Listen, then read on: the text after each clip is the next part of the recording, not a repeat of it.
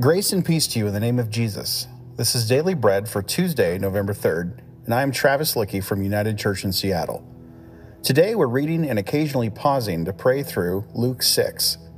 As always, feel free to pause this recording at any time if you'd like to reflect longer, and I encourage you to journal as you listen, if you can.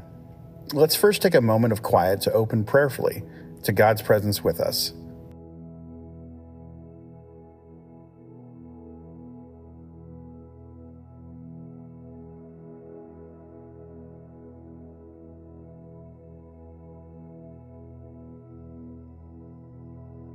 Luke chapter 6. On a Sabbath, while he was going through the grain fields, his disciples plucked and ate some heads of grain, rubbing them in their hands. But some of the Pharisees said, "Why are you doing what is not lawful to do on the Sabbath?" And Jesus answered them, "Have you not read what David did when he was hungry, he and those who were with him? How he entered the house of God and took and ate the bread of the presence, which is not lawful for any but the priest to eat, and also gave it to those with him? And he said to them, the Son of Man is the Lord of the Sabbath." On another Sabbath, he entered the synagogue and was teaching, and a man was there whose right hand was withered. And the scribes and the Pharisees watched him to see whether he would heal on the Sabbath, so that they might find reason to accuse him. But he knew their thoughts, and he said to the man with the withered hand, "Come and stand here." And he rose and stood there. And Jesus said to them, "I ask you, is it lawful on the Sabbath to do good or to do harm, to save a life or destroy it?" And after looking around at them, he said to him, "Stretch out your hand." And he did so, and his hand was restored. But they were filled with fury and discussed with one another what they might do to Jesus. In these days he went out to the mountain to pray, and all night he continued to pray to God.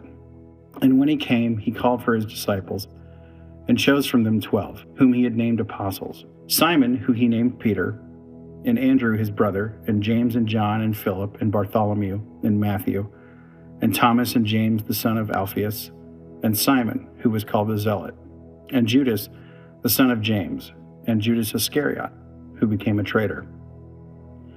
And he came down with them and stood on a level place with a great crowd of his disciples, and a great multitude of people from all of Judea and Jerusalem, and the seacoast of Tyre and Sidon, who came to hear him and to be healed of their diseases. And those who were troubled with unclean spirits were cured. And all of the crowd sought to touch him, for power came out from him and healed them all. And he lifted up his eyes on the disciples, and he said, "Blessed are you who are poor, for yours is the kingdom of God. Blessed are you who are all hungry now, for you shall be satisfied. Blessed are you who weep now, for you shall laugh. Blessed are you when people hate you and when they exclude you and revile you and spurn your name as evil on account of the Son of Man.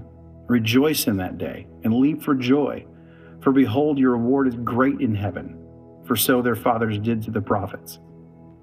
But woe to you who are rich, for you have received your consolation.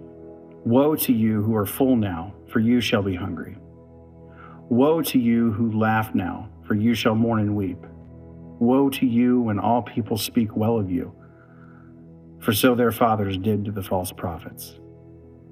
But I say to you who hear, love your enemies, do good to those who hate you, bless those who curse you, pray for those who abuse you.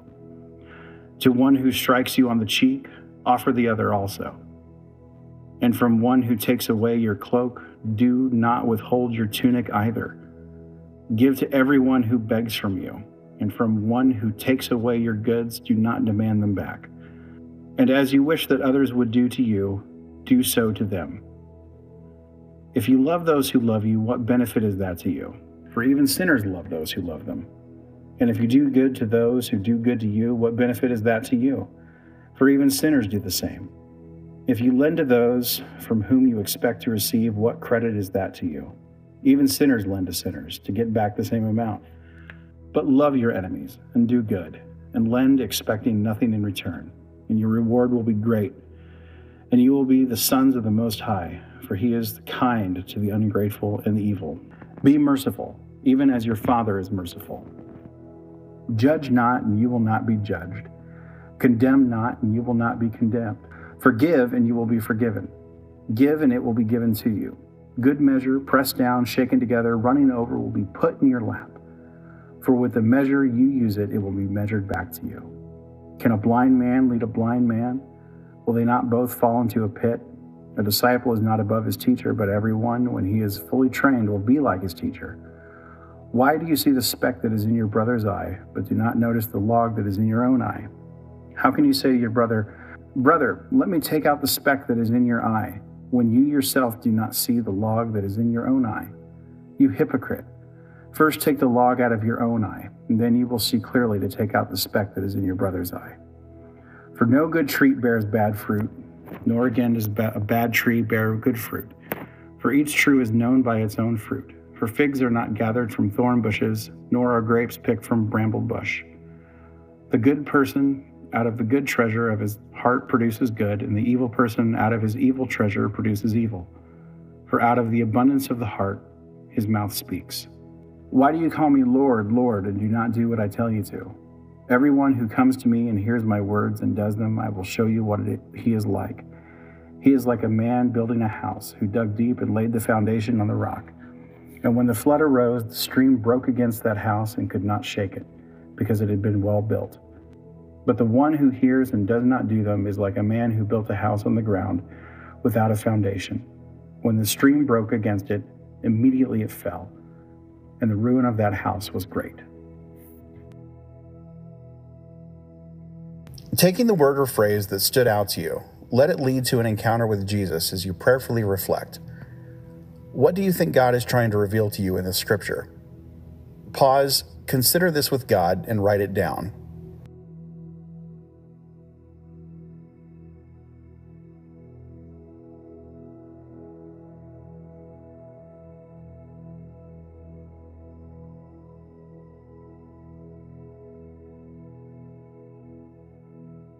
Now, turn your focus outward and see what applying this scripture to your life might look like. Consider prayerfully, what is one way this scripture might apply to your life today? Take a moment to consider and write, if you're able.